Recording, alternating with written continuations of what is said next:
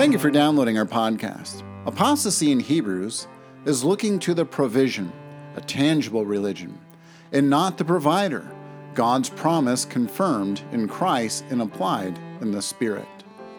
So often, in the face of trials, we think that we need more than Christ.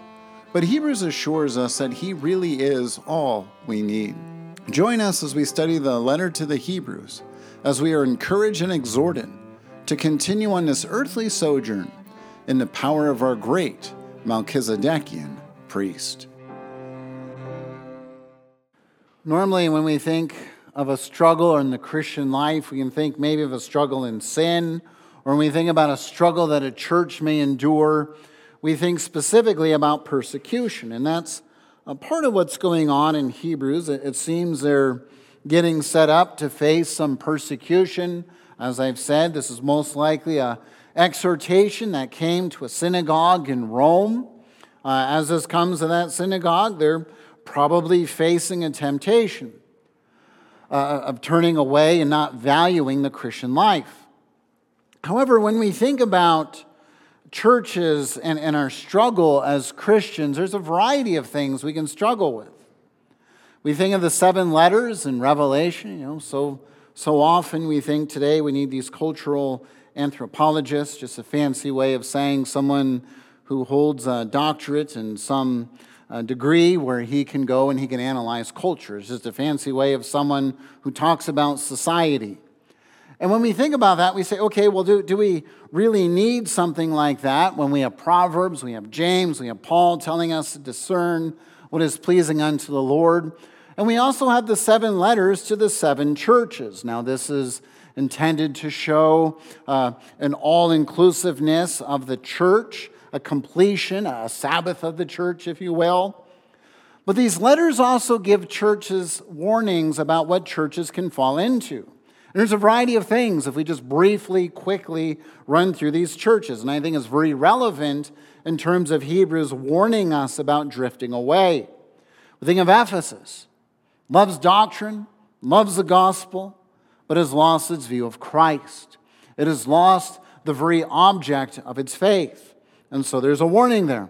Great that you love doctrine, great that you love the gospel, but you need to keep the object of your faith in focus.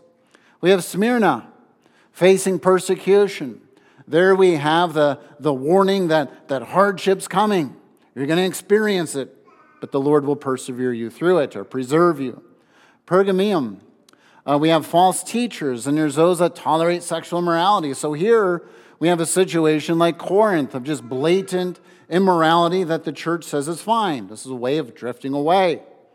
We think of Thyatira, tolerating Jezebel, and once again, sexual immorality, something we can see very much part of the church today in compromising its identity of what a husband and wife ought to be. And so we can see this same sort of tension going on.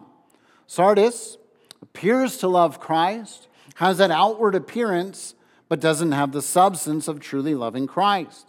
Philadelphia does not seem prestigious, but yet there's assurance that they will prevail. Laodicea, basically they're indifferent to the gospel. They like the gospel, doesn't seem that they're all that on fire about it. And so you have these examples of where the church can just say, these things don't really matter in terms of blatant and outward sin. A church could also appear to really embrace its doctrine, but not the substance of its Lord. And a church can also just kind of be indifferent as to whether it loves the Lord or not. And so we can take from these letters this reminder that this isn't just something for this synagogue. This is something that the church has faced throughout its history, as Hebrews will remind us, even as Israel faced throughout her history as well. And so when we look at this, we can have this temptation saying, well, we need to be more vigilant. Well, we see the Pharisees as an example of even in these churches, they love doctrine, they love the particulars of the law of God, the doctrine of it, but they don't love the substance, they miss Christ. We can say, well, maybe we don't need to be so rigorous or so vigilant. Well, then we can be indifferent. And this is also a problem. And this is exactly what Hebrews is reminding us and exhorting us. And so what is the fundamental call for us? And what is the ultimate solution to this so we don't drift away? What is this drifting away, and what does this fundamentally look like? So as we consider this, we'll see first that we're anchored in Christ, prosecuted in Christ. Again, you look at that prosecution in Christ, that's a pretty scary thing. And lastly, the demonstration of Christ's power. And so let's begin with this anchored in Christ. Notice in verse verse 1, it begins with therefore. The therefore is there for a reason. We know that. And so what's happening here is we've had the introduction where we have Hebrews 1 through 4, assuring us Christ is the exact attributes or character of God. He's the full glory of God. Then we had verses 5 through 14, basically proving the case. Christ is king, he's God. Christ is prophet, he's a word from heaven. Christ is priest because he sits at the right hand of God after making purification for sins. So there you have the three offices of Christ presented in this introduction, prosecuted in showing that this comes from the Old Testament. And so that's the point. Here we have this therefore. And so as we have a therefore in the context of this, we have this exhortation that we're not to drift away, we're to pay much closer attention. And so when we have this exhortation, pay much closer attention so you don't drift away. What this is saying is that we have to have an urgency. We have to understand that there's something that's pressing us. That's the force of this. There's something very essential. And so the author of Hebrews is saying to not only the synagogue in Rome, I would argue, but to us, listen, there is a potential that you might lose sight of who this Christ is. And as we saw in the letters to the 7 churches, first century, this sort of thing's going on already. Losing sight of who Christ is. And so the author of Hebrews is saying you need to pay very careful attention. You need to see the bigger picture of what's going on here, and you need to understand the particulars of this Christian life and this gospel. Very appropriate on Reformation Sunday. Once again, I wish I was competent in planning these things, but God in His providence makes me look gifted and skilled in these matters. But nevertheless, in terms of the significance and essence of the gospel, as we have the gospel here, the apostle, as he writes this letter, is saying, listen, you need to understand Christ is king, Christ is God, Christ is the one who rules over you, Christ is priest, and Christ is the one who truly is the Word of God, the embodiment of this promise. And as he says, we have to pay this closer attention to what we have heard. So this hearing, this heard, is this understanding of what has gone before us with the prophets, also of those, as we'll go on to see, who have brought the message in the apostles. So the heard is what we have heard in verses 5 through 14 of just a variety of Old Testament texts, again, establishing what has been stated in verses 1 through 4, laboring that point so we understand, wait a minute, what happened in Christ was intended to happen in Christ. And so now we get to this issue of this call to obey Christ, this call that we might drift away. And we hear that and we wonder, what does it mean that we drift away? Honestly, this is a word that's only used here in the New Testament. And so it's a word that's difficult to understand in terms of Scripture. But if we look at how it's used in its culture and in its time, the intention of this word is a word where a ship is trying to arrive at port. And for whatever reason, the captain of the ship loses his orientation and his goal at sea. And so instead of thinking of this as being something that, maybe you're speeding and you crash your car and you go off the road because you've gotten too fast. It's a fast event. This is more of just slowly being off course and continuing to slowly go more and more off course. You're drifting away. You miss the port is the intention of this. So the picture of this is not that this church or the church is something where there's blatant immorality that you can put a finger on and say, oh, well, this is the issue. There's just this issue going on, and this needs to be radically corrected. But it's rather that it seems rigorous. It seems to love the true doctrine, but it's not really staying on course for that doctrine, and it's slowly going away. An analogy we can use in our culture today would be like the frog in the boiling water. You drop a frog in boiling water, it's going to try and jump out or escape because it knows that's something that's threatening. But as you slowly turn up the temperature, the frog gets more and more comfortable, right up to the point of its ultimate demise.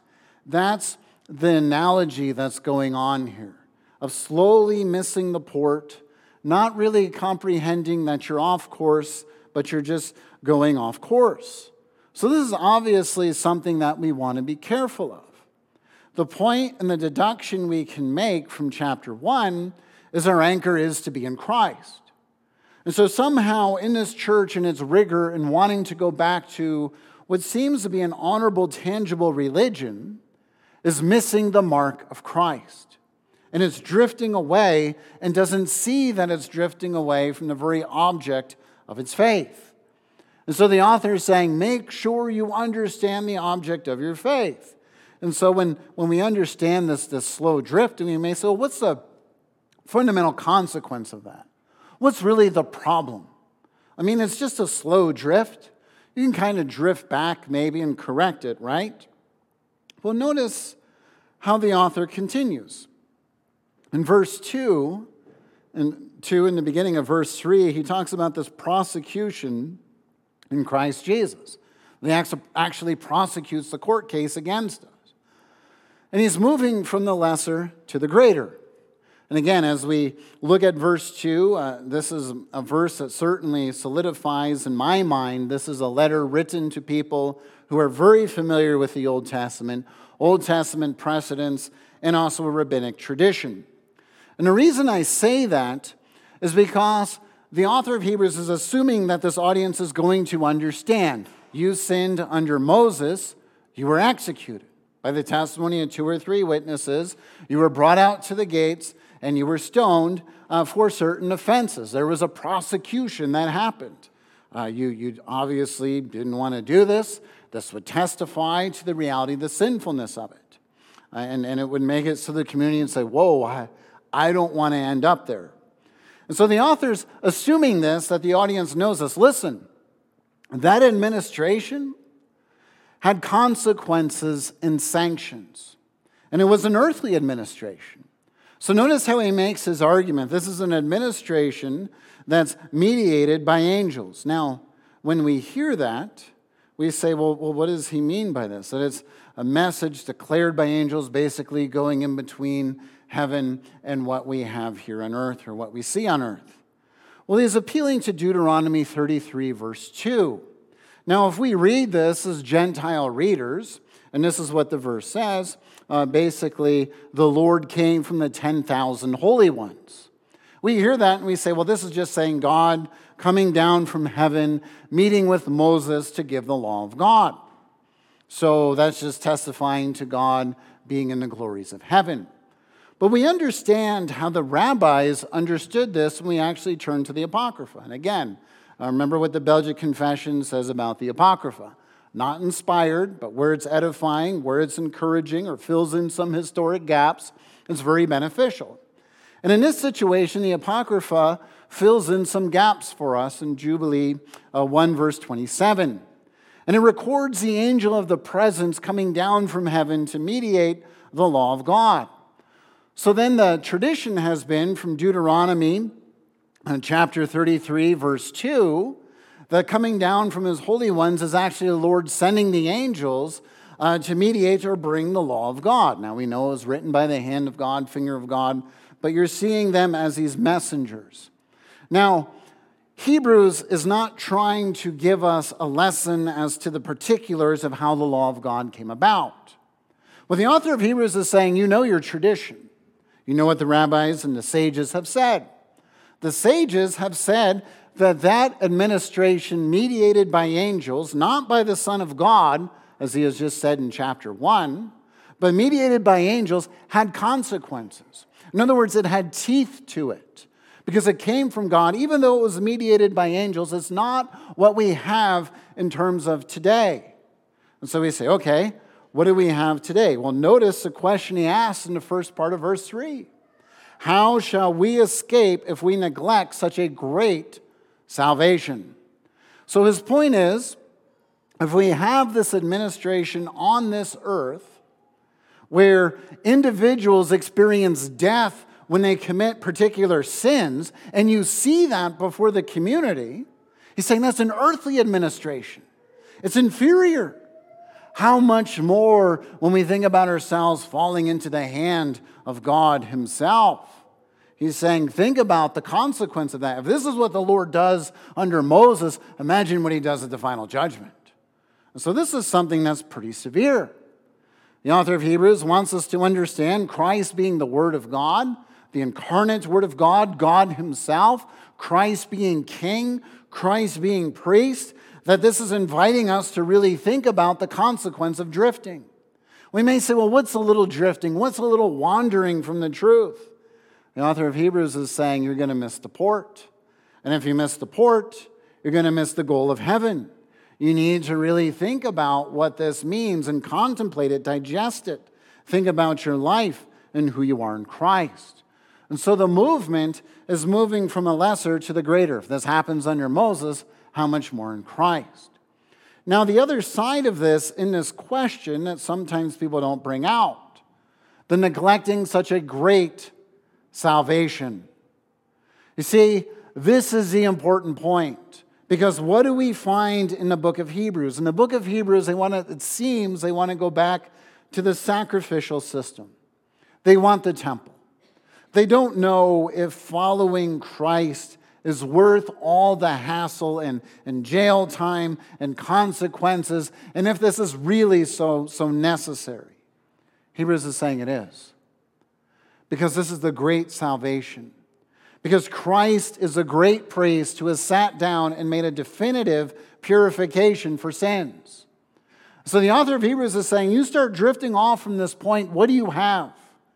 You're going to stand before the judgment of God in your own 2 feet. And he's saying, if people could not stand before Moses in their own 2 feet, how are you going to fare if the great Melchizedekian priest is not your representative? You will not fare. You will experience a greater consequence than what you had under Moses. And so this is that call, that reminder of this drifting and losing sight of Christ.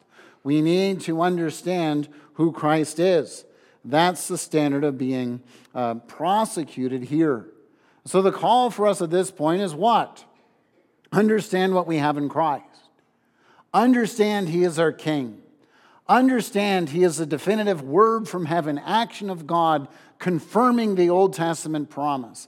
Understand that he alone has made purification for sins once for all. That's what we got to take from this. We can't do anything to deny this or say that this isn't necessary. This is what we find in the letter of the 7 churches as well. They're losing sight either of Christ's kingship, his priestly work, or that he's a true word from God. And so they're starting to listen to other revelatory or other revelations or other prophets that are false. So then we say, okay, well then what's the significance of this power? How do we know that Christ really is sent from God? When Moses went to the Exodus, he's one who comes to God and says, well, how do they know you sent me? And so the Lord says, I will give you these signs. So how do we know that Christ really is the one that we are to anchor our lives, our hope, our faith, our identity in him? Well, this is where we turn to the second part of verse 3. He has a rhetorical question inviting us to think about the prosecution under Moses, prosecution under Christ.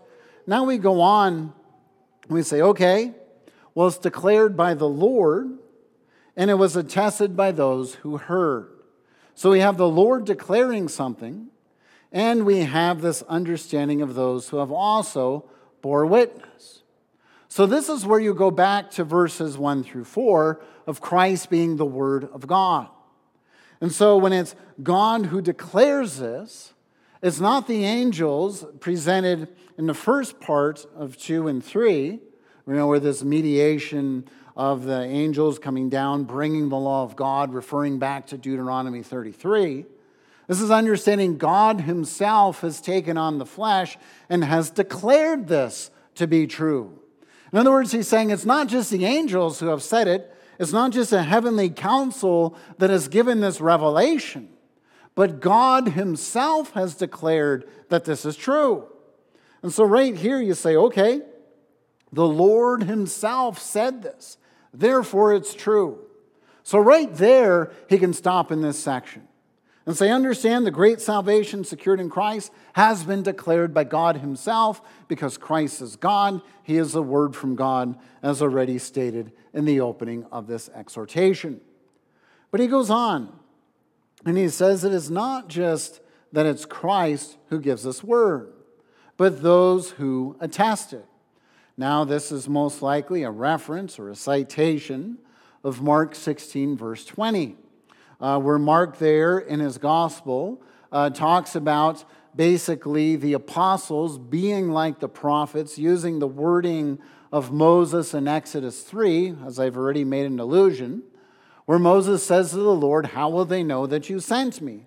So the Lord gives him signs. He puts his hand inside his cloak. It turns leprous, or it turns leprous, and he puts it inside his cloak, and it's not leprous. Staff turning to a snake, the 10 plagues, all these things that come true as Moses speaks these things as the prophet or mouthpiece of God.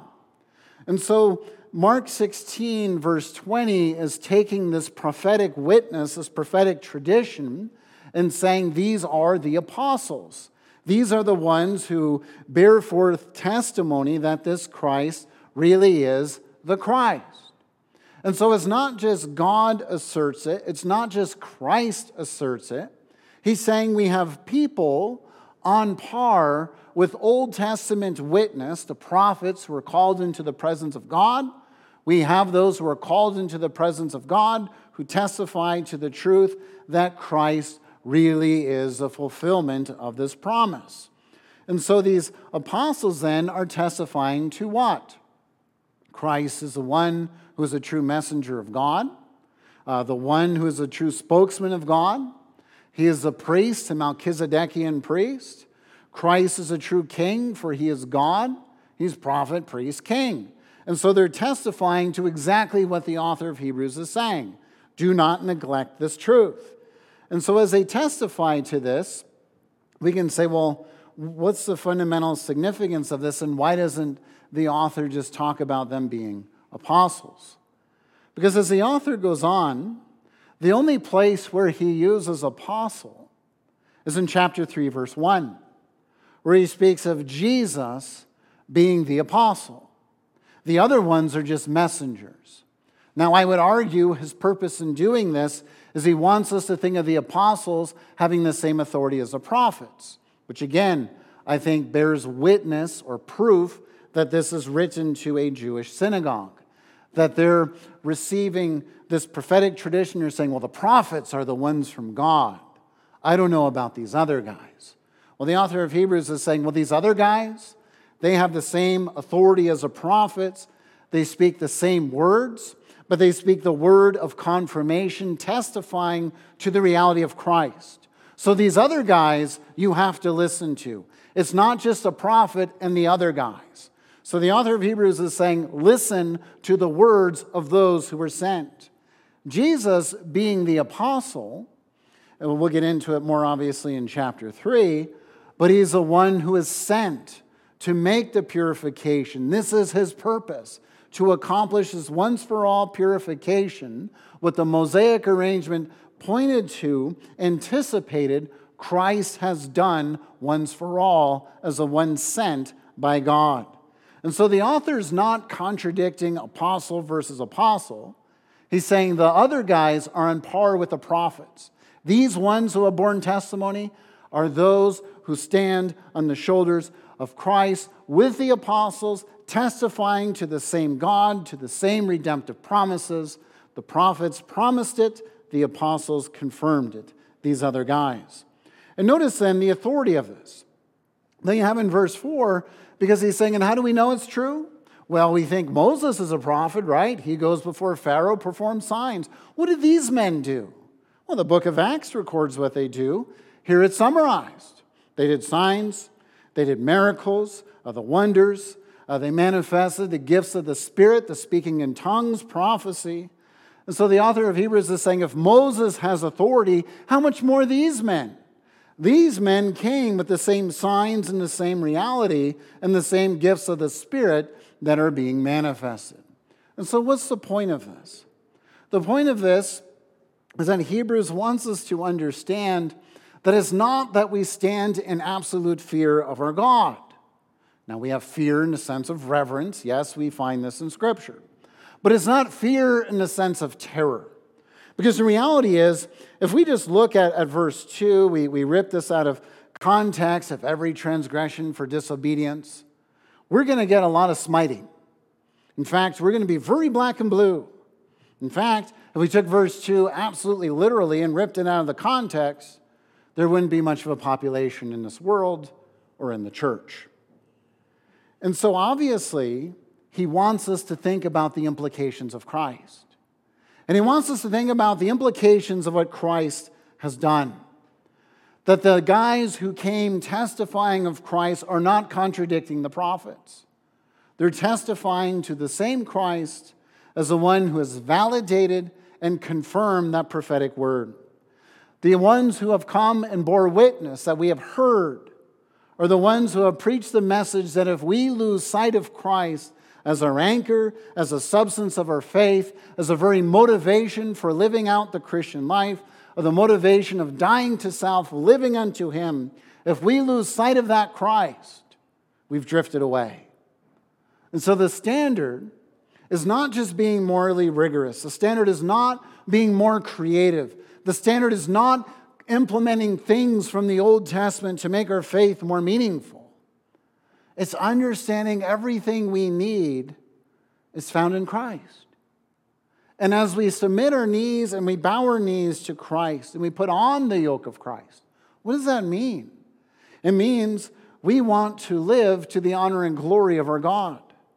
We understand we are an incomplete, broken people who need the great Melchizedekian priest king to redeem, to sanctify, to cultivate life, and to plead our case in the heavenly tabernacle, and to continually repent, meaning we turn unto Him again and again and again, recognizing that life is not found in us, not in our creativity, not in our flesh, but is only found in Him and in the power of His Spirit. And so in conclusion then, how do we keep this orientation?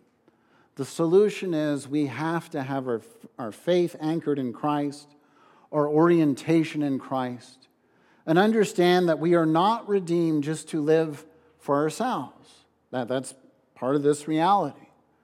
We've been redeemed to live unto the Lord. And as we're redeemed to live unto the Lord, it's on His terms. If we lose sight that Christ is king, we just simply say, Christ is redeemed and I'm king. I can do what I want. No, I am a king under His authority. We're little kings, as we find in Scripture. But Christ is a true king, not only in His person, but because of His successful work. We have to see that Christ is also the prophet. If we fail to see that He's a definitive word from God, well, then my word can be just as important as His. Hebrews is saying it's not. Christ is a word from God. Moses has authority because Christ has come.